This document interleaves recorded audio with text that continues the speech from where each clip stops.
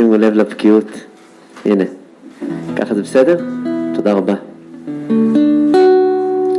איזה זכות, חברים וחברות, פלאים ופלאות, איזה מתיקות יש פה, באמת. מתרגש מכל אחד ואחת פה, וככה בהודיה גם על המפגש הערב כמפגש, וגם על ההודיה המשותפת, פשוט לקבל בברכה את הספר שיצא היום בשעה טובה, באמת. תודה רבה. איזה צדיקים, איזה צדיקים, איזה אנשים, אין דברים כאלה. בלי שם ומלכות עשיתי, שהחיינו, כן. אפילו שיש עניין לעשות עם, אבל אני יודע, בין המצרים וזה, אז התלבטתי על זה מכל הכיוונים, בסוף אמרתי, טוב, נו, נהיה קצת דוסים, לצורך העניין.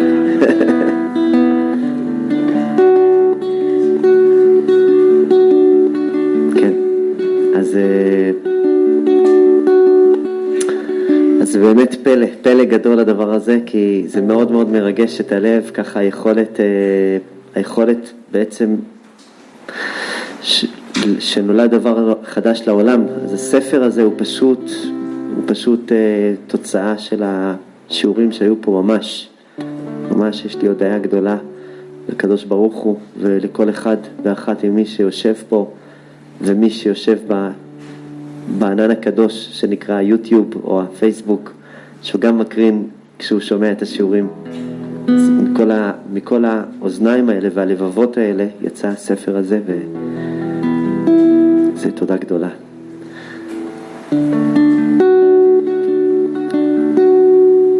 מה שרציתי לדבר הערב זה קשור ליכולת לשחרר את מה שלא שייך.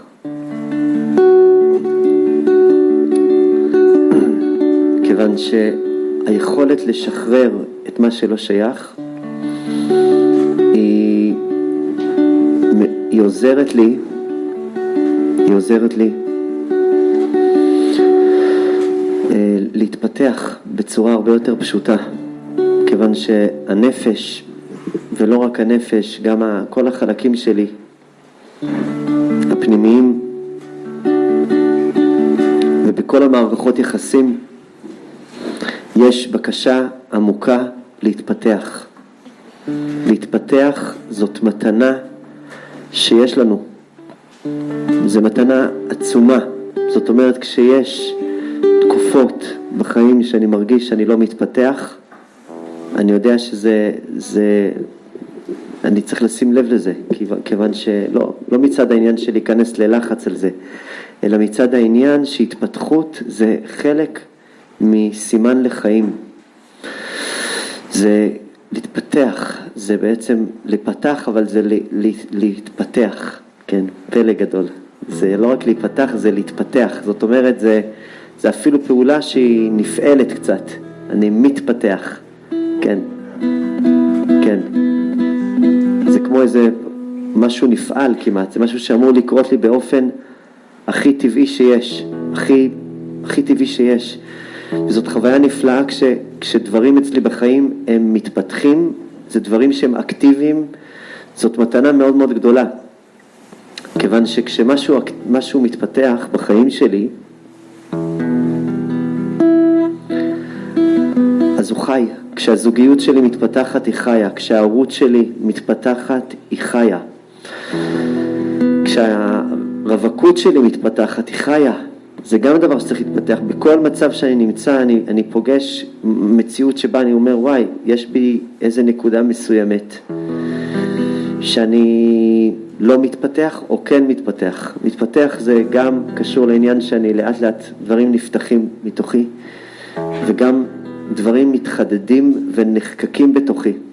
זה נקרא, יש פה משהו עם הסאונד, איפה גללה? גללה, פה. נראה לי יש פה איזה משהו עם הסאונד, נכון? משהו כזה קצת מוזר. לא? אתה לא שומע את זה? תודה רבה אחי, זה צדיק אתה. עשית משהו טוב נראה לי כבר. הנמחת קצת, לא? תודה אחי. טוב. כן, מה, הורדת אותם? תודה אחי. ככה שאני אלמד מה... אז המקום הזה שאני מתפתח זה גם מלשון פיתוחי חותם, זה חקיקות שנמצאות, זה גם התפתחות. דברים לאט לאט לא רק נפתחים החוצה, אלא גם מתפתחים בתוכי. החקיקות נהיות לי יותר ברורות. זאת אומרת, להתפתח זה גם חלק מהזהות האישית שלי, שנהיית יותר ויותר ברורה משנה לשנה. זה מתנה כזאת גדולה, כי אם אתה מסתכל 10 שנים אחורה, ואתה מסתכל על האנשים שהסתובבת איתם, ואתה אומר, איך הסתובבתי עם האנשים האלה, ריבונו של עולם, מה עבר לי בראש? מה עבר לי בראש? הייתי לא מפותח, משהו שם היה לא מפותח. זאת אומרת, כן, משהו שם היה לא מפותח בתוכי, להגיד לעצמי שלא נעים לי להסתובב עם אנשים שמצ'פחים אותי כל הזמן, או שנראה להם נחמד, נגיד, להתייחס אליי בצורה כזו או אחרת, או אנשים שפשוט העולם הפנימי שלי אין בו שום השקה לעולם הפנימי שלהם. אבל זה לא היה ברור, כי הדברים עוד לא התפתחו אצלי מספיק כדי בעצם שהם יהיו ברורים. זה להתפתח.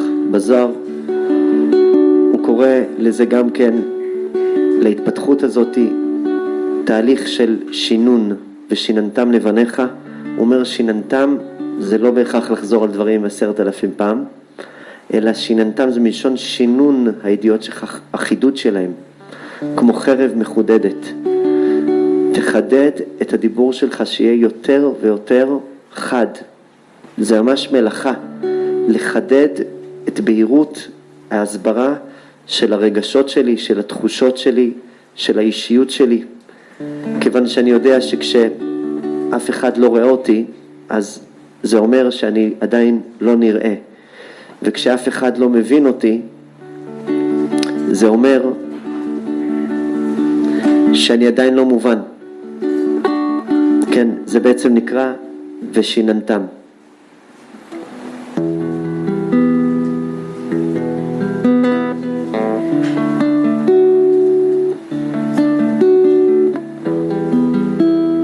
זה נקרא ושיננתם.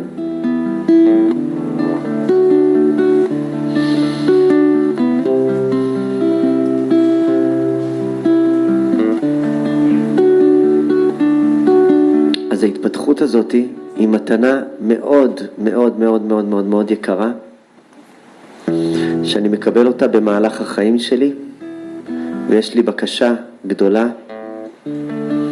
לחזק אותה. כתוב ילכו מחיל אל חיל. זאת אומרת, זה סימן של התפתחות.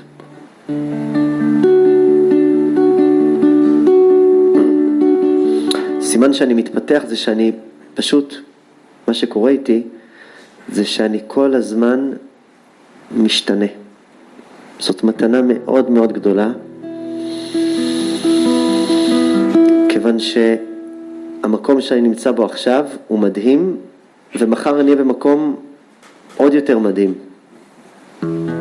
הזכרנו את זה אתמול בפרדס חנה, את העניין של חרדה ורצון, שכמה שהחרדה היא מתקטנת אצלי, הרצון גדל אצלי. בן אדם עובר דירה, החרדה אומרת, וואי, נדפקתי לגמרי, עכשיו אני עובר דירה, זה סמטוחה רצינית. לדירה בטח, מה אני אעשה עכשיו? זה הטבעי שלי כשאני מתוך החרדה. אבל החרדה היא מצליחה להשקיט את עצמה, אז פתאום אני נגלה הרצון, אומר, וואו, אני הולך לעבור דירה, הולכים להיות הפתעות מדהימות. מעבר דירה זה אותו דבר בעצם כמו מעבר מחיל אל חיל, מכוח אל כוח. ובעצם ההתפתחות היא מגלה לי שאני כל שנה מבקש להיות משובח, משתבח, משובח יותר כמו יין. פלא גדול. וקובע השם יחליפו כוח.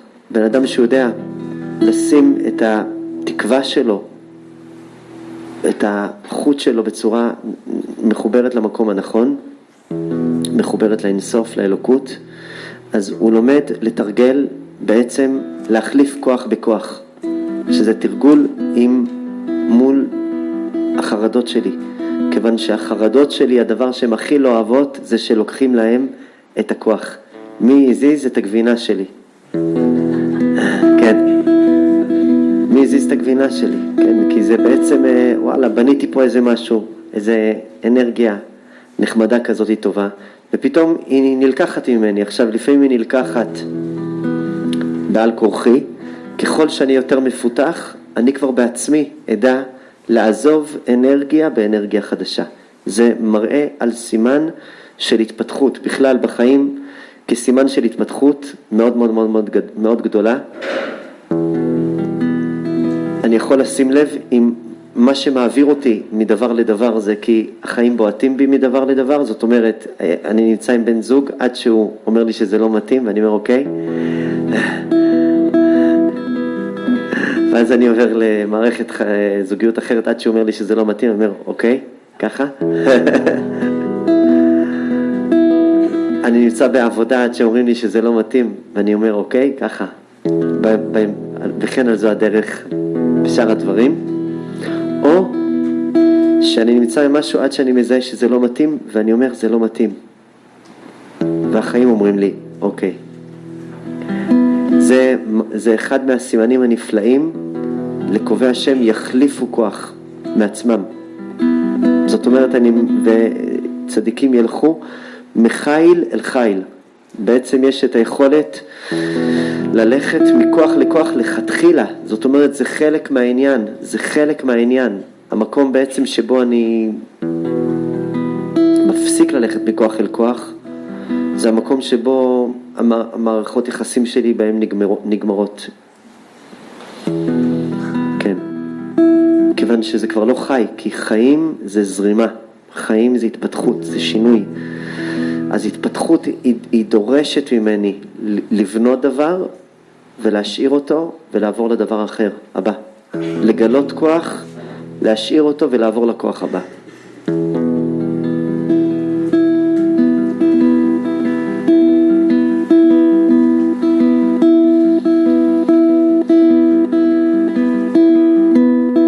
וקובע השם יחליפו כוח, יעלו עבר כנשרים. פלא גדול, זה עמוק עמוק הפסוק הקדוש הזה. יעלו עבר כנשרים, הנשר, העבר זה, רש"י מפרש, עבר זה כנף. יעלו את הכנף שלהם כמו נשר. יש הרבה סיפורים על הנשר, אני אספר לכם, ואני מבקש סליחה אם הם לא כל כך מבוססים על הפעל. זה חלק מהדברים שאני אוסף מכל מיני מקומות שסיפרו לי, וחלק קראתי חצי אוזן, ובן אדם מאוד יסודי, ברוך השם. זה אחד מהדברים ששמעתי, זה שמעתי שהנשר מגיע לאיזה גיל 40, ככה שמעתי באזור גיל 40, והוא עובר משבר גיל 40 מאוד רציני. ואני ככה שמעתי, זה פשוט הפך אותי הדיבור הזה, שהוא מגיע הוא אף לאיזה מקום מאוד מאוד גבוה, והוא פשוט משיר מעצמו את הכל. לכן הנשר הוא נקרא נשר, כי הוא משיר מעצמו את הנוצות. חז"ל ככה אומרים שהוא משיר מעצמו את הנוצות, ולכן הוא נקרא נשר. אבל שמעתי שהוא לא רק משיר את הנוצות, הוא בגיל הזה של גיל 40 שהוא עושה, הוא עובר, הוא גם שובר לעצמו את הציפורניים, והוא שובר לעצמו את המקור, והוא פשוט, וחלק מהנשרים בשלב הזה פשוט מתים, ממש מתים, אבל מי שלא מת הוא מתחדש, כמו שכתוב, תתחדש כנשר נעורייכי, צומח לו מקור חדש, ציפורניים חדשות, נוצות חדשות, זה מדהים. אז אני לא יודע אם זה נכון, אבל זה מדהים, הלוואי שזה נכון, כי זה המשבר גיל 40 הזה של הנשר עובר. השתבח שמו, לי אין מה לדאוג, אני בן 39.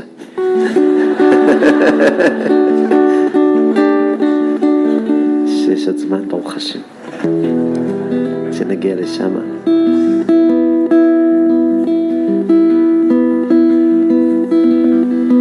אז הנשר, לכן כתוב קובע השם יחליפו כוח, אבל יש להם אומץ לקובע השם האלה, הם יחליפו כוח, הם יעלו עבר, הם יעופו למקום הגבוה ביותר, יעלו כנף, יעופו גבוה גבוה גבוה וישירו מעצמם את הנוצות, כנשרים, כמו שכתוב תתחדש כנשר נעורייכי.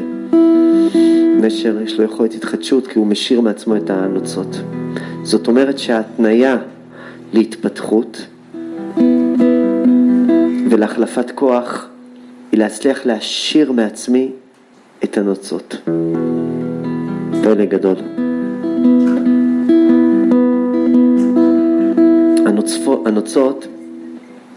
הנוצות הן עוטפות את הבגד, את הגוף של הנשר, ומאחורי הנוצות יש כנף, והכנף היא מכסה על הגוף כמו שכתוב, ולא ייכנף עוד מורך. יש לנו בעצם מורה בפנים, מורה פנימי, וזה נפלא להיות בקשר עם המורה הפנימי שלנו. איזה מתנה אינסופית זה להיות בקשר עם המורה. יש בכל אחד מורה, והמורה הזה יש לו כנפיים, ולא ייכנף עוד מורך, לא יהיה מכוסה עוד המורה.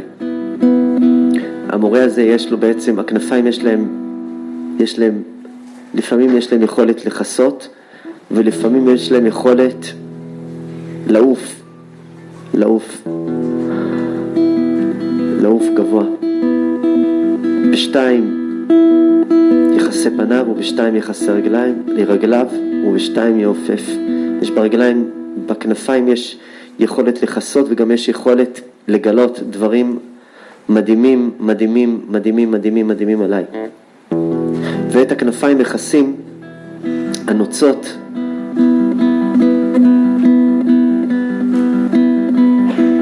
שהן צריכות לעבור שינוי מזמן לזמן, הכנפיים האלה, והנוצות האלה, הנוצות הן צריכות לעבור שינוי מזמן לזמן, כיוון שהנוצות הם האמצעי שנמצא ביני לבין העולם. הן מגנות עליי, הן שומרות עליי מפני החום, מפני הקור, ויש להם צד שגם צריכות להמשיך הלאה כמו נשר. איזה פלא זה הנשר, איזה פלא זה הנשר. בזוהר הוא אומר שהנשר זה יעקב אבינו עליו השלום, כך הוא אומר. הוא אומר שזה הנשר הגדול, כי הוא מחובר לתפארת, כי יש לו את היכולת להשאיר את הנוצות.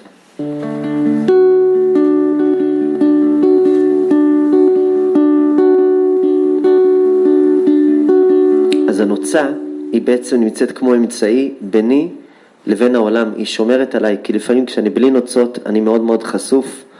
הזכרנו את זה אתמול בפרדס חנה הקדושה, שכשאני בלי הלבוש שלי אני לא מוגן, וזאת חוויה מאוד מאוד מתסכלת להיות בלי ההגנה שלי. כשאני עם ההגנה אז אני מוגן, זה חוויה נפלאה. אבל אתה יכול צ'יק צ'ק לשים לב אם נפגעה לך ההגנה, איך אתה שם לב, פתאום אחד סופר לידך מתחיל להיכנס בך. אומר, מה עשיתי לו לבן אדם הזה? למה הוא ככה נכנס בי? כי משהו נסתק בהגנה שלי. הזכרנו את זה שבי"ז בתמוז נבקעה חומת העיר, הכוונה שנסדקה ההגנה, ולכן בימי 3 השבועות צריך להיות יותר בזהירות, כיוון שאנחנו עובדים על חיזוק הלבוש שלנו. חיזוק הלבוש שלנו לפעמים זה אומר להשאיר אותו כדי להצמיח לבוש חדש, כי הלבוש הוא גם נקרא חשמל, הוא עוטף אותי, זה אנרגיה כל כך חזקה שנקראת גם חשמל. וחשמל, חז"ל אומרים, לעתים חש, לעתים מל. לעתים הוא שותק, חש זה שותק, אבל זה גם מרגיש את האנרגיה, מקשיב, שותק, ולעתים מל, מדבר, חותך. לפעמים הוא נותן לחיים להסתפק בתוכו ומקשיב להם, ולפעמים הוא מל, הוא חותך, הוא מדבר ואומר מה פתאום, אין מצב, זה חשמל. חשמל זה כשאני עומד, אבל כל האנרגיה שסביבי היא לעתים חשה, לעתים מעלה. ואז כשזה מה שזה אומר, אז הסביבה היא לא יכולה לפגוע בי. אז אנחנו מקדשים את הלבנה, אנחנו אומרים כשם שאני רוקד כנגדך ואני יכול לגוע בך, כך לא יוכלו כל אויביי לגוע בי לרעה. את מוגנת, וואו, את כזאת מוגנת. זה מדהים לראות את החשמל שיש סביבך, כמה נוצות, עטופת נוצות, פלא גדול. הנשר הוא כולו עטוף נוצות,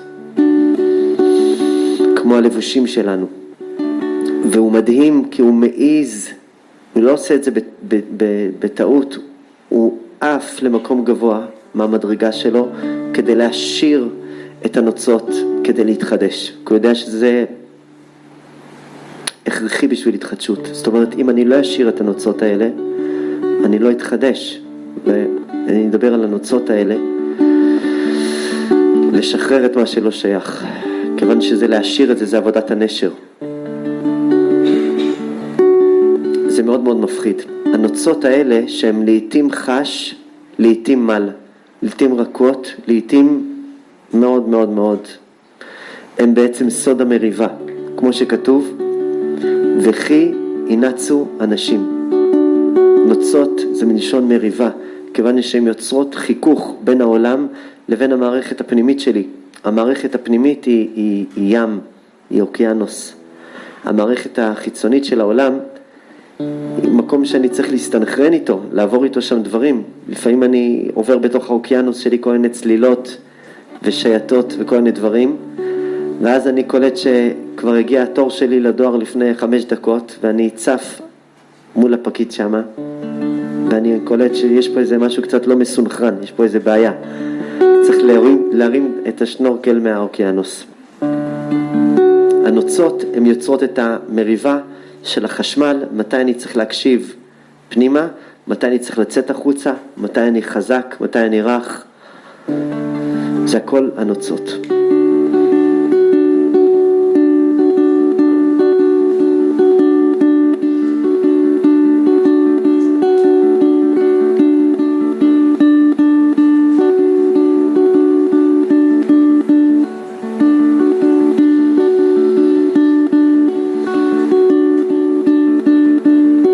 הנוצות שהן נוגעות במריבה, הן נוגעות גם בחיכוך מתמיד ביני לבין העולם.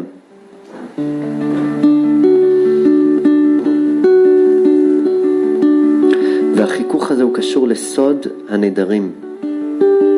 בפרשת שבוע הזאת, פרשת מטות, מובא סוד הנדרים. העניין של נדר ושבועה. הנדרים האלה זה עניין, כיוון שאנחנו משתדלים לא להשתמש בלשון נדר או בלשון שבועה, עדיף כמה שיותר לא לנדור דברים, אבל יש לנו נדרים במובן הנפשי, הרוחני, שכשאני בעצם מזהה שיש בתוכי נדרים, אני מגלה שהקשר שנעשה פה הוא לא קשר רגיל, זה קשור לנוצות. הנוצות הן יוצרות התקשרות מסוימת, שלפעמים היא באה להגן עליי, לפעמים היא באה לשמור עליי. היא באה לשמור עליי לפעמים פשוט כדי שלא יקרה לי כלום, ולפעמים כדי שיקרה לי משהו טוב, היא באה לשמור עליי.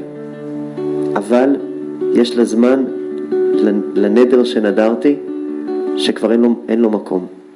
ולכן יש זמן שאני צריך ללמוד להשאיר את הנדר הזה. להשאיר אותו ולהשאיר אותו מאחור, כן.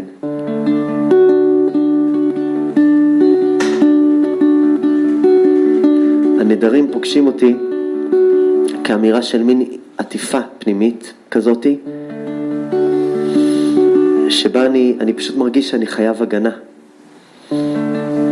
כשאני בא לנדור נדר, אני בעצם אומר, ריבונו של עולם, תגיד, למה לא כתבת בתורה, אל תסתובב עם הבן אדם הזה, יעקב. אל תסתובב עם הבן אדם הזה. כי אם תסתובב אתה תחטוף מלכות. למה לא כתבת את זה? אם היית כותב את זה, וואי, תאמין לי, מתיקות, פשוט נעימות היה לי. הייתי יודע שאסור לי. זה היה פותר לי את כל הסיפור הזה. אבל לא, השארת את זה לשיקול דעתי. ושיקול דעתי הוא נורא, כי זה לא עושה לי טוב.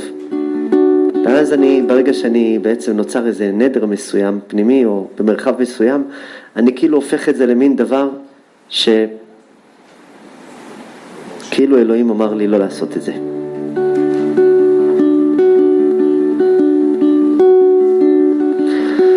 הנדר הוא בעצם מגלה לי על פעולות שהן פעולות שיכולות להיות לבן אדם אחד רגילות לגמרי, או אפילו לא צריך אותם, ובשבילי זה קדוש כמו להניח תפילין.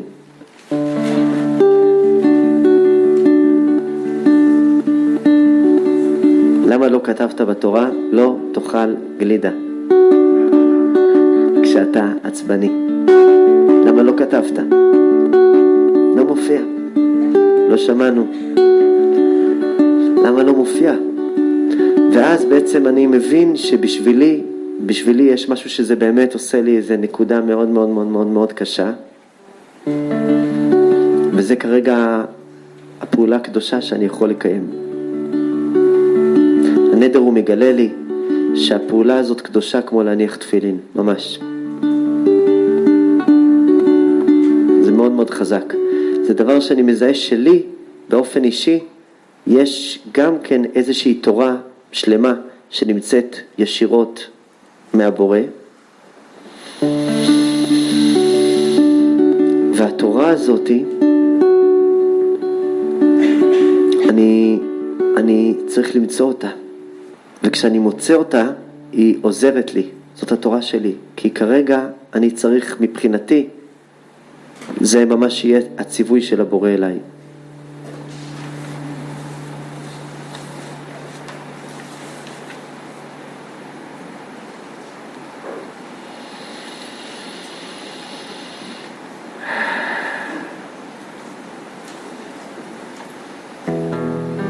אז אני לא מדבר על נדר בפועל, אני מדבר על נדר ברמת המחשבה והרגש והנפש. יש נדרים חיוביים ויש שליליים. נדר חיובי זה כשאני מתחייב לעשות משהו, אפילו שהוא לא בא לי לעשות בקלות, ואני עושה אותו. ונדר שלילי זה כשאני מתחייב שלא לעשות משהו, אפילו שממש בא לי לעשות ואני יודע שזה לא טוב לי. הייתה לי תקופה שהייתי זוכה להיות אדם מעשן, פלא גדול. כן, הייתי מעשן, זה היה עונג נפלא מאוד, באמת. פתאום החיים שלך מלאים במסך עשן, ואתה יכול קצת לטשטש אותם.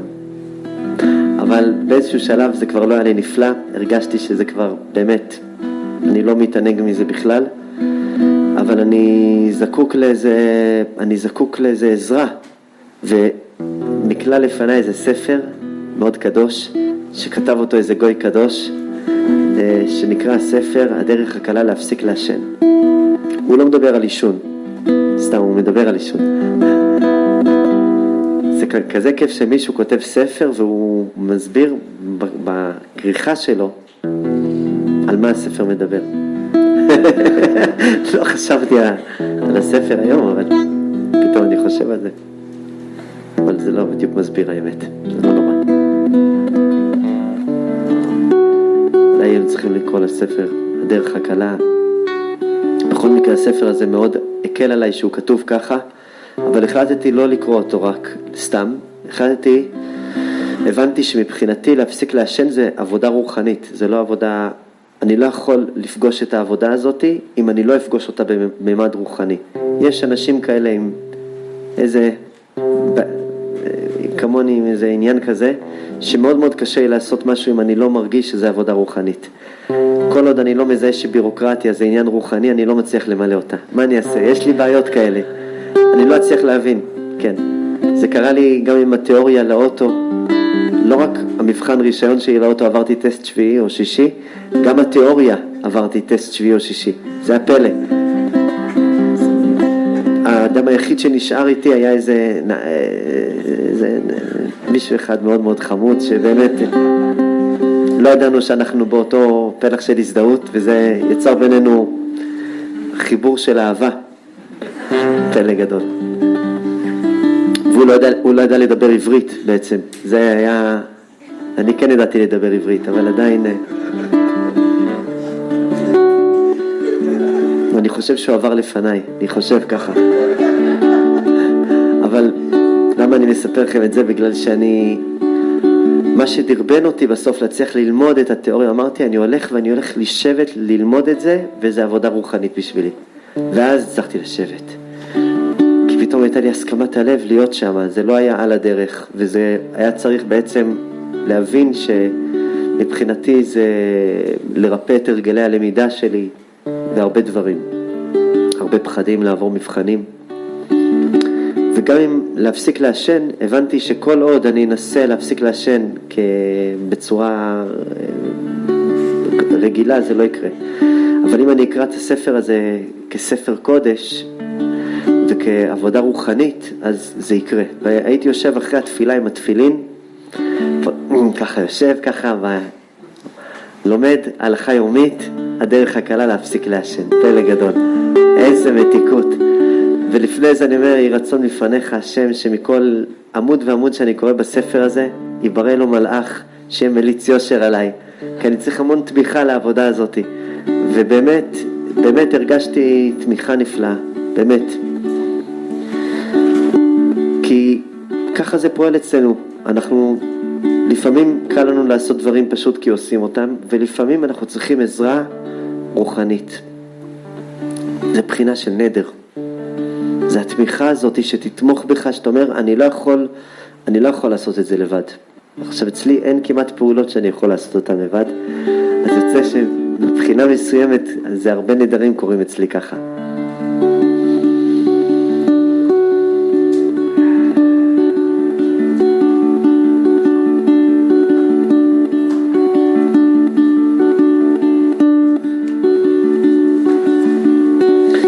להבין שהפעולות הרגילות שאני עושה, הרבה מהן הן בעצם פעולות שנוצר שם איזו קדושה מסוימת.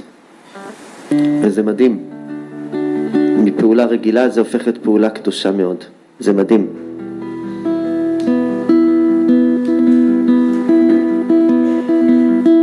זה מקודשות מסוימת בהבנה שיש דברים מסוימים שאני כבר לא רוצה לעשות. אני כבר לא רוצה לעשות אותם. וזה יכול להיות קשור ללפגוש בן אדם, ואני אומר, אני לא רוצה לעשות את זה. וזה יכול להיות קשור לעוד כל מיני דברים.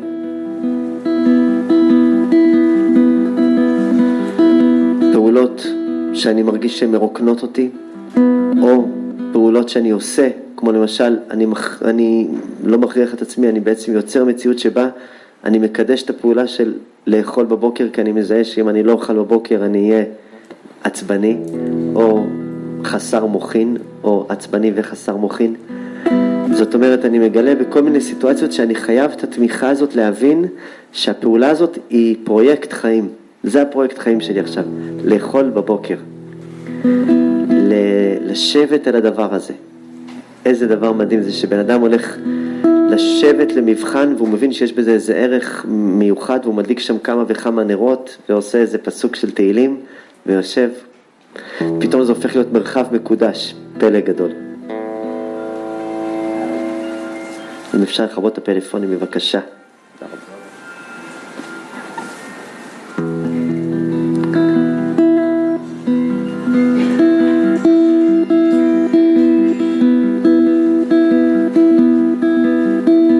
אז ההבנה הזאת היא פלא גדול. בגלל שהיא בעצמה עוזרת לי להבין יש לי תקופות בתוך החיים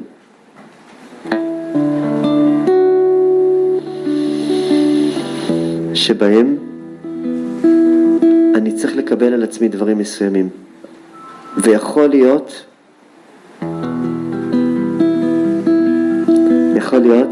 שהדברים האלה שאני אקבל על עצמי, אפשר לכבות את הפלאפונים. תודה רבה.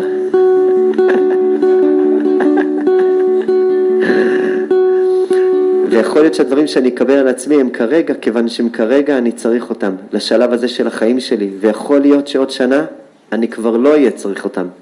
לכן אני פוגש את הנוצות שמקיפות אותי,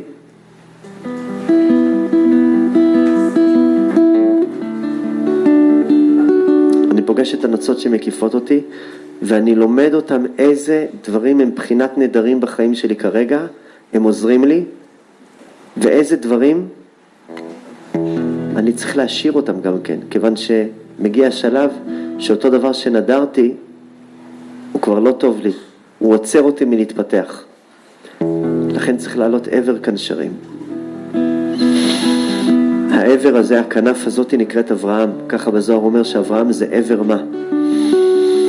יש לאברהם את היכולת לעלות כנף תמיד למקום עמוק יותר.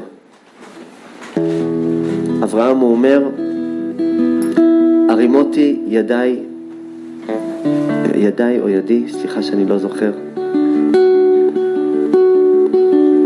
אל השם אל עליון, קונה שמיים וארץ, מחוד ועד צרוך נעל, אם ייקח מכל אשר לך. כך הוא אומר, אחרי מלחמת ארבעת המלכים, הוא מציל את אנשי סדום, והם רוצים להביא לו מלא כסף ומלא דברים, ואומר להם, עם מחוט ועד צרוך נעל. הוא עשה שם סוג של נדר. חז"ל אומרים שבגלל שהוא עשה כזה נדר, זכו ישראל לציצית, שזה עשוי מחוט, ולתפילין, שזה בעצם רומז לשרוך פלא גדול. כיוון שהשרוכים של אברהם נהפכו להיות קדושים באותו רגע, החוטים שלו נהפכו להיות קדושים, כי הוא הפך אותם בעצם לבעלי משמעות. הוא אמר, אם תיתן לי חוט, מבחינתי נתת לי פה דבר ענק, אני לא לוקח לך אפילו חוט. החוטים שלי הם שלי, הם מקודשים לי כרגע, אני שומר עליהם, כי זה העניין שלי כרגע. ואברהם, המאה שילוח מביא, אומר, היה לו גם יכולת לקבל מהאנשים, זה לא שהיה לו בעיה לקבל מהאנשים. היו לו אנשים אחרים שהוא קיבל מהם הרבה עושר ועושר, ולא היה לו בעיה. אבל בנקודה הזאת ספציפית, הוא הרגיש שאם הוא יקבל, זה יעשה לו נזק, זה יפגע בו. זה יפגע לו בחשמל, זה יפגע לו בלבוש. ולכן הוא עשה את הנדר הזה.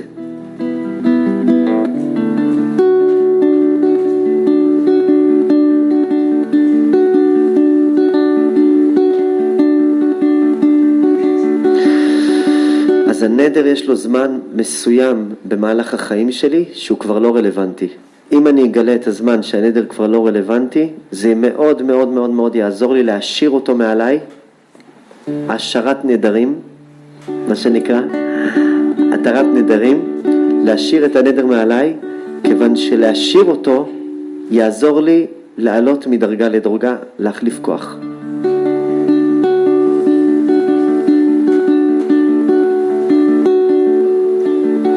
יש לנו כל מיני נדרים נסתרים, שאלה בעצם הנדרים הבעייתיים יותר, שהם תמכו בי בשלב מסוים בחיים, וכרגע הם יוצרים נזק, וזה בעיה.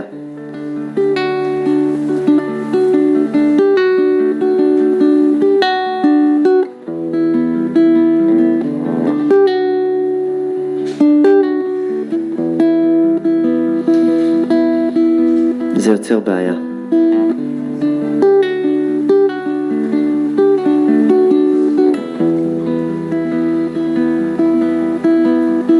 הנדרים האלה הם דברים שאני לא כל כך מודע אליהם, אבל הם מאוד מאוד משפיעים עליי.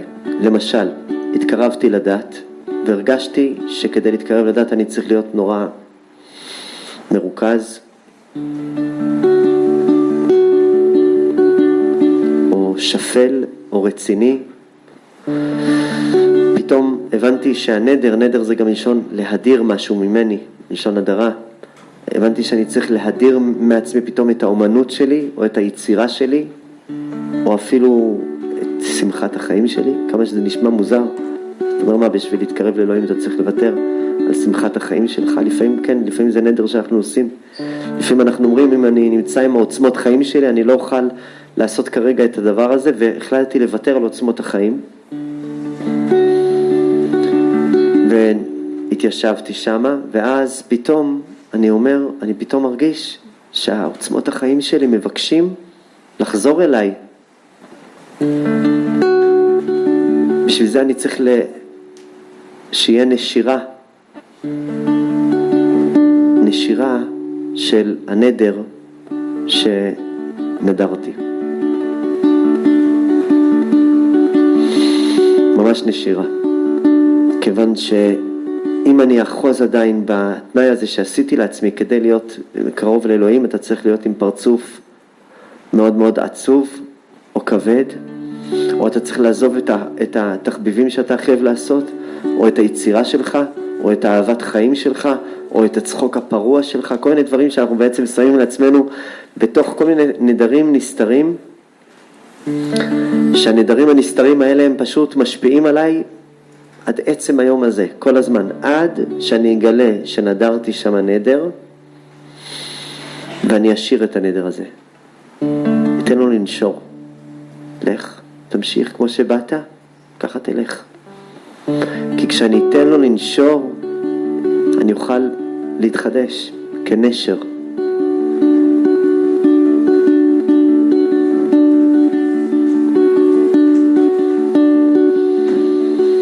זה סייע לי עד שלב מסוים, אבל משלב מסוים זה מתחיל לפגוע בי.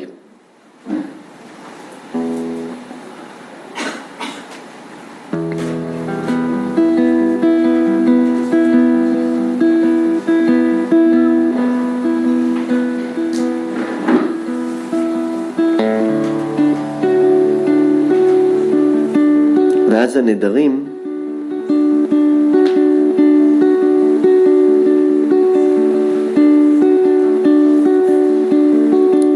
האלה, כשאני אוחז בהם יותר מדי חזק, הם יוצר, בעצם מה שיצר בעצם חיכוך מול העולם, הוא יוצר סכסוך בתוכי, ממש סכסוך, משהו בתוכי נהיה מסוכסך, והסכסוך הזה הוא לא מאפשר לי,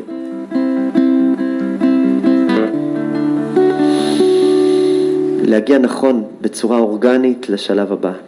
לכן זה נקרא וכינצו אנשים ונגפו אישה הרה ויצאו ילדיה. זה סיפור טרגי שהתורה מספרת, ששני אנשים מתחילים לריב ביניהם, ובטעות חס וחלילה הם עושים שם איזה נזק, והאישה הזאת יוצאים הילדים קודם הזמן, חס ושלום.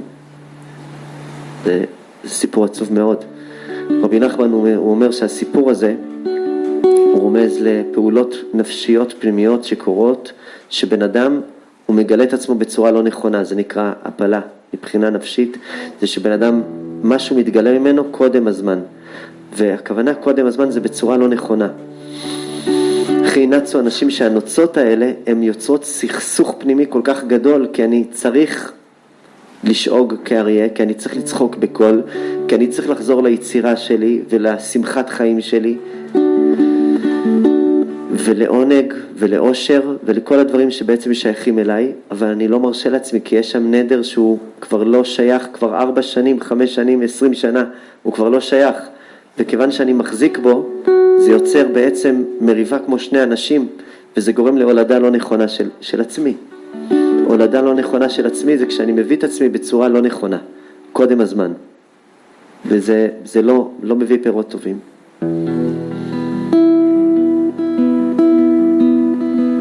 אבל אם אני אעשה שלום עם הנוצות שלי, אז מה שקורה זה שהנדרים האלה הם לומדים לעזור לי, לסייע לי במהלך החיים.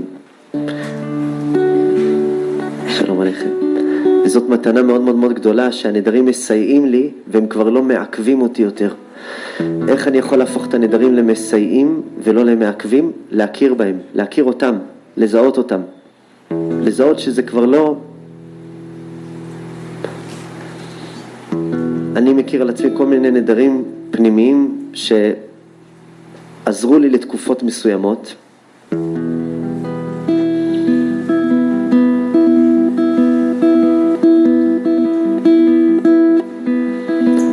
והם קשורים להדפסה מסוימת שצירפתי דבר לדבר, שזה עזר לי.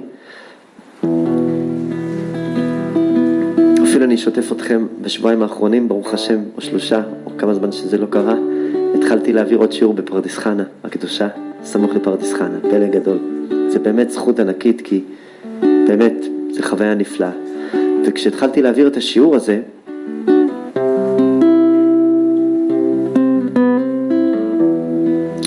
אז זה פתאום נהיה לי מאוד מאוד קשה, כיוון שמשני שיעורים כאלה נפלאים, זה פתאום הפך להיות 3 שיעורים כאלה נפלאים, ולגדול.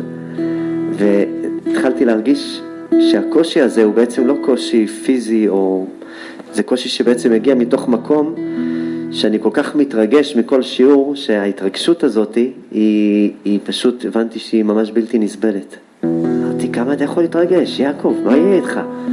מה קורה עם כל ההתרגשות הזאת? אמרתי, אבל התרגשות זה טוב, יעקב. כן, יעקב, זה התרגשות זה טוב, ברוך השם. אבל משהו מתרגש אצלך לא נעים. כי אם התרגשות היא נעימה, היא תכין אותך לשיעור, היא לא תגרום לך לאכול. ואז הבנתי שההתרגשות הזאת היא שובבה מאוד. היא החביאה בתוכה גם איזו חרדה קטנה. כן, זה לא רק היה התרגשות נעימה כזאת, זה גם היה איזו חרדה כזאת שהצטרפה.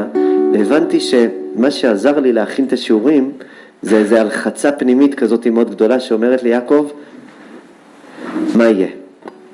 ואז פתאום הבנתי שאני יכול להגיע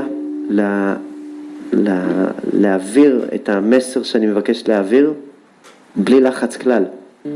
יש כל כך הרבה אנשים טובים ומתוקים ומדהימים שרק באים לפגוש, ואני בא לפגוש, שהסתכלתי על הלחץ הזה אפילו על החרדה הקטנה הזאת, ואמרתי לה, תודה נשמה, עזרת לי באמת הרבה זמן, כי אני כנראה לא הייתי מצליח להזיז את עצמי בלי איזה הלחצה כזאת. באמת תודה. ואני כבר לא צריך את זה יותר. אני בא כי פשוט כיף לי לבוא. אז אני פשוט אבוא, כי כיף לי לבוא. זה פשוט עונג, זה שמחה עצומה לבוא לפה. וזה שמחה להכין את השיעור, וזה אושר, ומאז שזכיתי לעשות את הפרידה הנפלאה הזאת, היא נשרה לה הנוצה. אני אפילו חושב שכשזה קרה, פתאום אני נזכר שבאותו שבוע, מישהו שם בקופסה של אורי בכניסה, נוצה. פתאום אני מתקשר את זה שזה מקשר, שזה קשור. אז אולי זה קרה שבוע לפני, לא משנה יעקב, בסדר. אז אני חושב שזה נתן לי בעצם את האפשרות לבוא בפניות מלאה, מלא בהתרגשות, אבל התרגשות שהיא נעימה. איזה כיף זה פתאום להיפרד מהתרגשות שהיא לא נעימה, ולהשאיר רק את ההתרגשות שהיא נעימה. זו שבאמת אנחנו צריכים. עכשיו, אני יודע שגם הייתי צריך את ההתרגשות הלא נעימה הזאת, כי לא היה לי עדיין כלים לפני זה להיות רק עם התרגשות נעימה. הייתי צריך את הטיזר הזה. ובתוך מהלך החיים יש לנו כל הזמן תקופות כאלה, שאני זקוק לאיזשהו דרבון מבחוץ, לכל מיני פעולות. מתוך שלא לשמה, יבוא לשמה. ומגיע השלב שאתה אומר, אני כבר לא צריך את זה יותר, ועוד יום אחד עם הדבר הזה, זה נזק, זהו. מעכשיו שאני כבר לא צריך את זה, זה כבר עכשיו עוצר אותי. לכן יש לי עניין לזהות את המקומות שעוצרים אותי מלהתפתח, ולהיות שם בכנות הלב, ולזהות האם יש פה איזה נדר מסוים שנדרתי. איזו התקשרות מסוימת עם בן אדם מהעבר שלך, שאתה החלטת אז שזה הבן אדם של החיים שלך, וכל פעם שאתה תקוע עם איזה ריק, אתה אומר לה לה לה לה לה לה לה לה לה לה לה לה לה לה לה לה לה, ואתה אומר זה ממש אני מחזיק את הטלפון, אתה שם את השם שלו ברשימה השמית, אתה לוחץ, אבל אתה לא לוחץ בעצם, אתה מחזיר את הטלפון לכיס. פלא גדול, כי הוא בתוך הנדר שלך, הוא בכל נדרי שלך.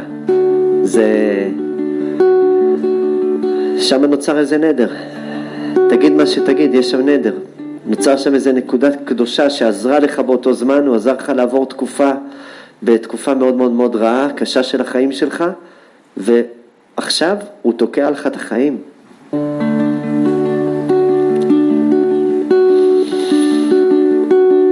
אבל אז אני אומר, אבל אין עוד אף אחד אחר בעולם שיכול לתת לי מענה כמו הבן אדם הזה. אין, כי איתו נדרתי נדר. עשיתי איתו כל נדרה, זהו. נתרתי איתו את הנדר. אבל ברגע שאני משאיר את הנוצה, כי אני רואה שיש שם פשוט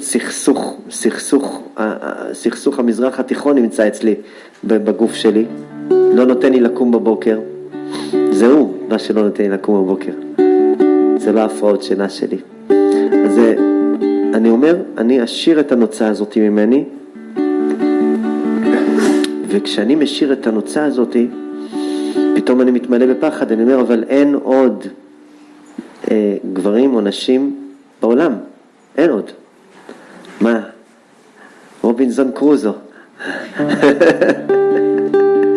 לפעמים יש לנו מציאות מסוימת שבה אנחנו אומרים, אין לי זמן, אין לי כסף, אין כסף, אין זמן. וזה גם נכון, אין גברים נורמליים, אין.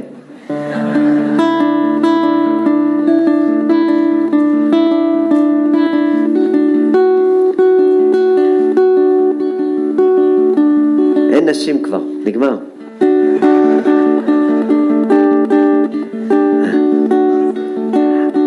אז אני יודע שיש שם משהו בתוך המערכת שלי שהוא לא קולט נכון, כי יש חלק מהאמונה שלנו בשפע, זה שיש שפע מהכל. יש אין סוף. אבל אני יודע שמה שצריך להגיע אליי, יגיע אליי, ובין אם זה בתחום הכסף, או בתחום הלימוד, או בתחום הפנאי והזמן, בכל התחומים, בתחום הזוגיות. אבל אני משאיר מעלי את הנוצה הזאת, שהיא עזרה לי, ועכשיו היא כבר לא עוזרת לי. הנוצה הזאת יכולה להיות בכל מיני דברים, כי בתקופות הקשות שלנו אנחנו מתמלאים בריבוי של שערות, שעירות יתר של נוצות. אנחנו מתמלאים בכל מיני חברים לג'יפה, שאנחנו כולנו באותו ג'יפה. אני אומר, וואי, כמה נוצות אני צריך עכשיו להוציא מעצמי. זה נוצה. עוד ועוד נוצות כאלה להוציא. עכשיו, כשהשארת נוצות, מכונים להשארת נוצות, מה שנקרא. כשאני עסוק בהשארת נוצות, זה לא פשוט. זה לא פשוט בכלל. זה לפגוש את החרדות שלנו, וזה לפגוש את הכאבים הכי גדולים שלנו. אבל אני צריך לגלות על מה נדרתי, על איזה בן אדם, או על איזה תכונה נפשית נדרתי שמה, ולהבין שהיא הייתה חשובה, לא לכעוס על עצמי, או על הבן אדם, לא להיות באשמה, או על השנים שעברו שאני תפוס בו, לא. הייתי צריך את זה, אבל עכשיו אני לא צריך את זה יותר. כי אני מחליף כוח. אני מחליף כוח בכוח, אני בן אדם אחר לגמרי, וזאת מתנה מדהימה. וידבר השם אל ראשי המטות, ככה כתוב בפרשה, היא נקראת פרשת מטות. לבני ישראל, אל ראשי המטות לבני ישראל, לאמור זה הדבר אשר ציווה השם, איש כי ידור נדר להשם, אוי שווה שבועה. וידבר השם אל ראשי המטות. מה זה ראשי המטות? ראשי המטות זה מודעות, כיוון שהמטה זה עמוד השדרה שלי, וראש המטה זה השורש של עמוד השדרה שלי, זה מודעות, אל ראש הקודקוד. וידבר השם אל ראש הקודקוד, אל ראשי המטות, כיוון שהכל מתחיל בראשי המטות. עמוד השדרה שלי שמפעיל את כל מרחבי הגוף הוא קשור בראשי המטות, בשורש. והקדוש ברוך הוא מדבר אל השורש הזה כל הזמן.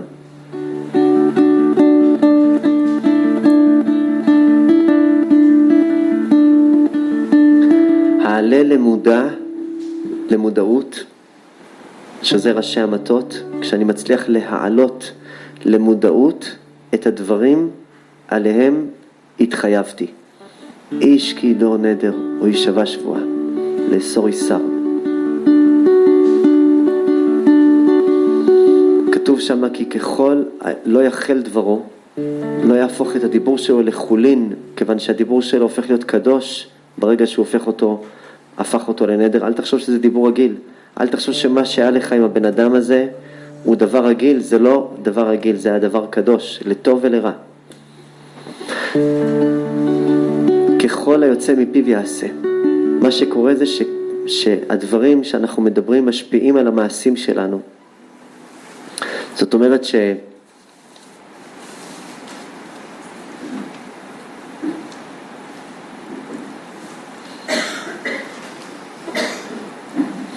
זאת אומרת שהדברים שאליהם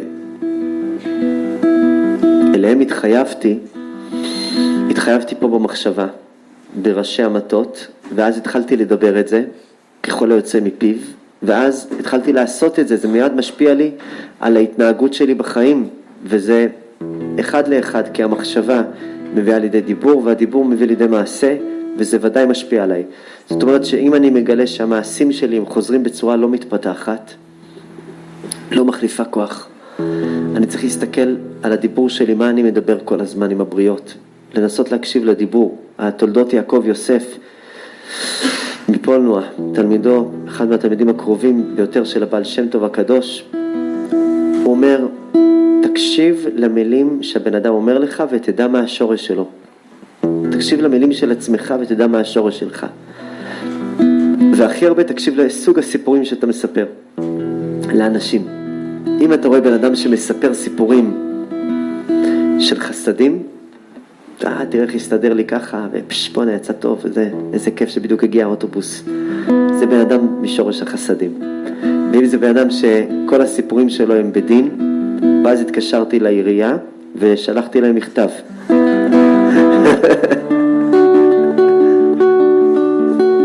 קיבלתי את מה שמגיע לי. עבדתי קשה והסתכרתי כראוי. זה בן אדם עם סיפורים של דין, זה דין. פלא גדול. וצריך לשים לב לפי הסיפורים שאני מספר, איפה המקום שבו אני מונח. וגם אני יכול לשים לב לפי הסיפורים שאני מספר, על איזה דברים אני חוזר על עצמי. ולראות האם אני נהנה לחזור על הדברים שאני חוזר על עצמי או שלא. כי אם לא, כנראה שיש שם מאחורי הדיבור הזה, איזושהי מחשבה דפוסה. נדר שנתפס על משהו או על מישהו, כי נדר, חז"ל אומרים אתה מדפיס אותו על בן אדם או על איבר או על דבר מסוים, זה נדר. נדר הוא נתפס. הוא נתפס על בן אדם מסוים, על תכונה מסוימת. אני חייב לגלות את זה. אני חייב לגלות את זה. ואיך אני מגלה את זה? כשהכנף עולה למעלה, כשאני מתחיל לעוף, כשאני מתחיל בעצם לגלות שאני רוצה מקום אחר, כוח חדש בחיים שלי, ואני אומר, זה לא רלוונטי לי כבר, מה שהיה רלוונטי לי לפני שנה.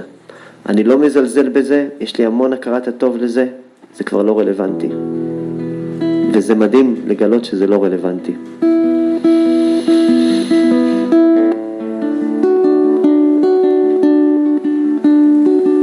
אלה גדול.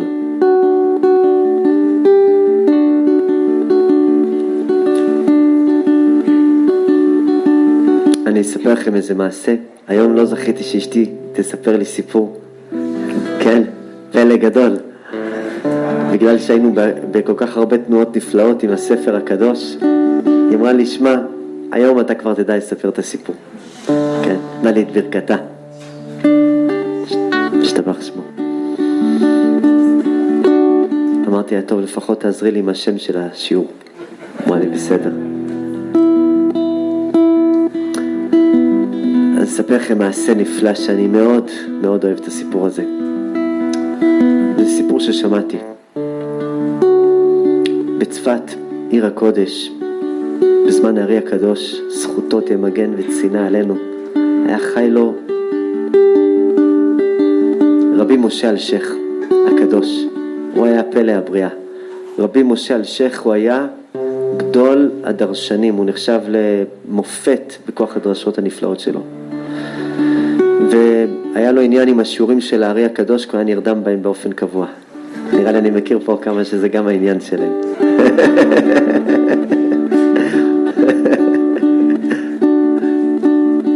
אבל אצלו העניין היה שהאריזל אמר לו שהוא צריך לקבל את התורה שלו תוך כדי שינה. זה הסיפור ששמעתי עליו, סיפור פלא. אשתו נפטרה עליו, וזה היה לו כאב גדול להיות בן אדם בעצם שעובר כאלה איסורים, אי אפשר לתאר ולשער איזה כאב גדול זה, ממש.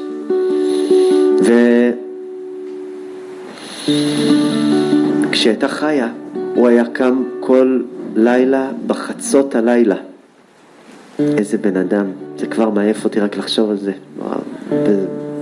מעורר השראה. השראה רק לקרוא על זה, כן. בכל מקרה הוא היה קם בחצות הלילה, זה הרבה לפני הזמן שאני זוכה ללכת לישון.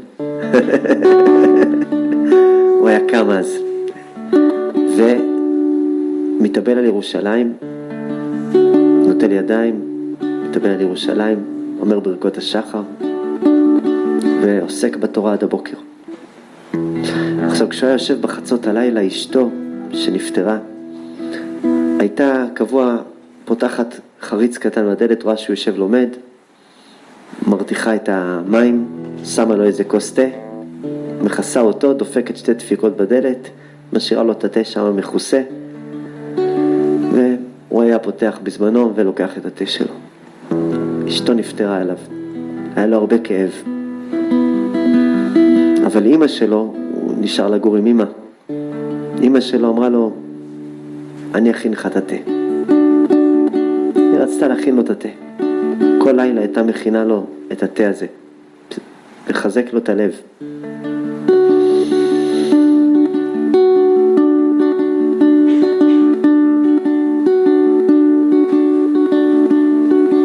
רק כמאמר מוסגר, בשביל קצת לתת את האיזון 2019, שבביתנו אני זוכה להכין את הקפה. כן. פותח את הדלת ומכין לי קפה. כן. עכשיו כבר לא, כי אשתי הפסיקה לשתות קפה, מכין רק לעצמי. ברוך השם. תה אני לא מכין, זה עדיין איזו תפיסה בראש שאני צריך לשנות. עוד איזה כנראה משהו שצריך לשנות, איזה נדר. גם זה יגיע. אבל נחזור לענייננו. אמא שלו הייתה קמה בחצות הלילה, פותחת את הדלת ומכינה לו תה. ככה, אבל האישה כבר מתחילה מעייף אותה. היא כבר מגיעה לגיל לא צעיר וזה מעייף אותה, והיא דופקת בדלת של השכנה ממול, אומרת לה, תקשיבי נשמה, תעשי לי טובה, הבן שלי יש לו קטע, הוא קם מאוד מוקדם ואני רוצה לחזק אותו. יש מצב שהלילה הזה אני באמת צריכה לישון, תכיני את התה, אני אסביר איך מכינים ככה וככה. אומרת לה, הוא לא ישים לב פשוט שזה היה, לא משנה.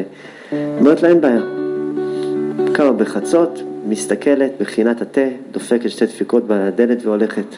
בבוקר הוא בא לאמא שלו, אומר לה, מי הכין את הקפה, את התה? מי הכין? היא אומרת לו, מה, היא לא שמה, היא עשתה את זה לא כמו שאמרתי לה. איך גילית את זה? הוא אומר, לא, בקטע אני רק רוצה לראות מי הכין. אומרת לה, פה, דופקים בדלת, היא אומרת לה, זה היא. אומר לה, שלום. אומרת לו, שלום, את הכנת את התה אתמול? אומרת לו, כן. יש לי שאלה, אפשר להתחתן איתך? כן. פלא גדול. בא אליה ככה, עכשיו היא לא הייתה מוכנה לדבר הזה. זה לא היה סיטואציה שהייתה מוכנה אליה משום מקום.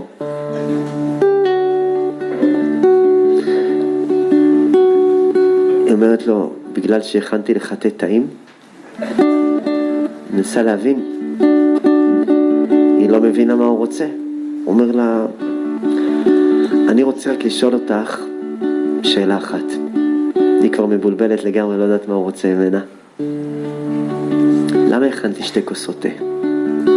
למה הכנתי 2 כוסות תה? היא אומרת לו, שמע, פתחתי את הדלת וראיתי אותך יושב עם האיש הנחמד הזה בחדר והכנתי לכם תה. הוא אומר לה, שנים שגם אמא שלי וגם הוא מספר על אשתו לא היו רואות שאני זוכה ללמוד תורה כל לילה עם אליהו הנביא. פלא גדול. לכן אני רוצה. כן, פלא גדול. איזה דיבור זה. לא יודע אם היא הסכימה או לא, אם הלכה על הסיפור הזה או לא, אבל אני יודע דבר אחד, שיש לנו איזה מין בקשה פנימית שהבן אדם שלידינו יראה אותנו בכל מובן המילה.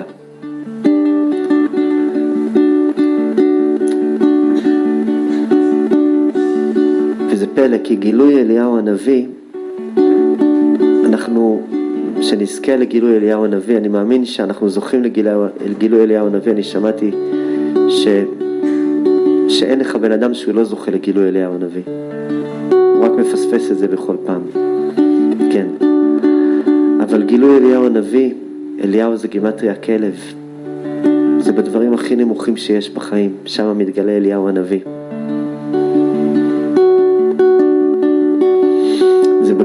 זה בחלקים הלא צפויים של החיים.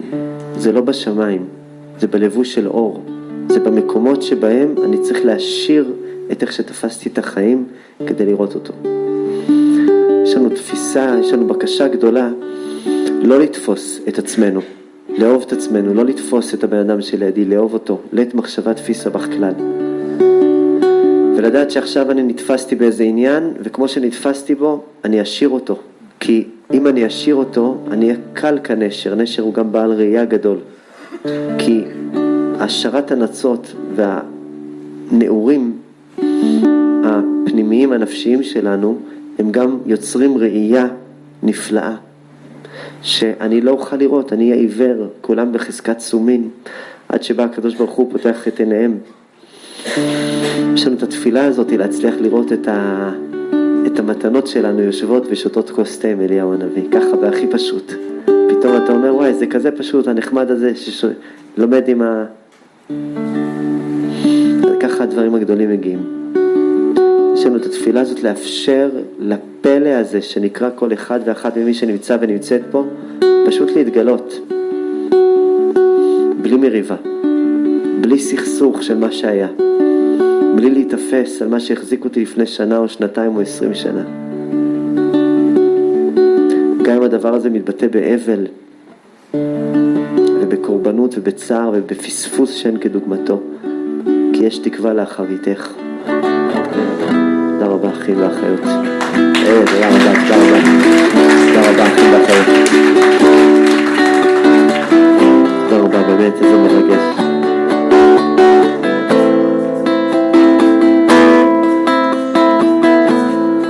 גל, אתה יכול להוציא את המיקרופון? תודה רבה, סליחה. חילה.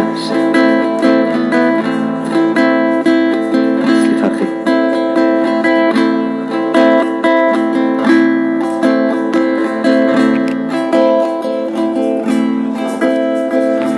תבורך. הללו את אדוני מן השמיים, הללו